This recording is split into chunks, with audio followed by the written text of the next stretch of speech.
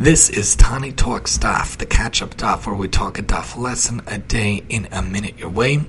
All these daf, and we're catching up on talking about the damages, talking about this and that, a different case of the donkey or this or that. It's in the time of Hanukkah, and Hanukkah is a time where we're trying to rectify the spiritual damage that the Greeks tries to add to us, and we rectify that with spiritual light that we try to bring into the world. Damages can abound in a physical or a spiritual nature, and to combat damages, to combat those kind of things, we have to bring spirituality into the world as we sit with Hanukkah. And this is my favorite holiday, my favorite Chag of the entire year. Every aspect involved, there's something for everyone.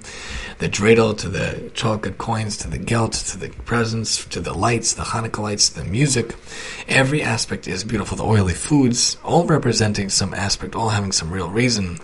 You know, the dreidel, the kids playing in the caves, the gifts and the presents and the gelt, because Hashem gifted us with more years in the Mikdash. The oily foods, thinking about the oil and the lights themselves. Beautiful things, the few overcoming the many. Thinking about what we could do to undo damage in the world, spiritual and material in nature. Lighting the light, bringing the candle, bringing mitzvahs and chesed and Torah to the world. It's really the best way to do it. Being stronger in your identity, in your Jewish aspects, being stronger to yourself and true to yourself, really taking that in and bringing it to the world. Undoing the damage by bringing more light, more Kiddushei Hashem, more Torah, mitzvahs and chesed to the world. It's the only way to bring light into the world. As we stand on the holiday of Hanukkah, bring the light to the world, appreciate the lights and be a light to the world, and stand for truth and goodness in this world every single day. Join us next time here on the TTD.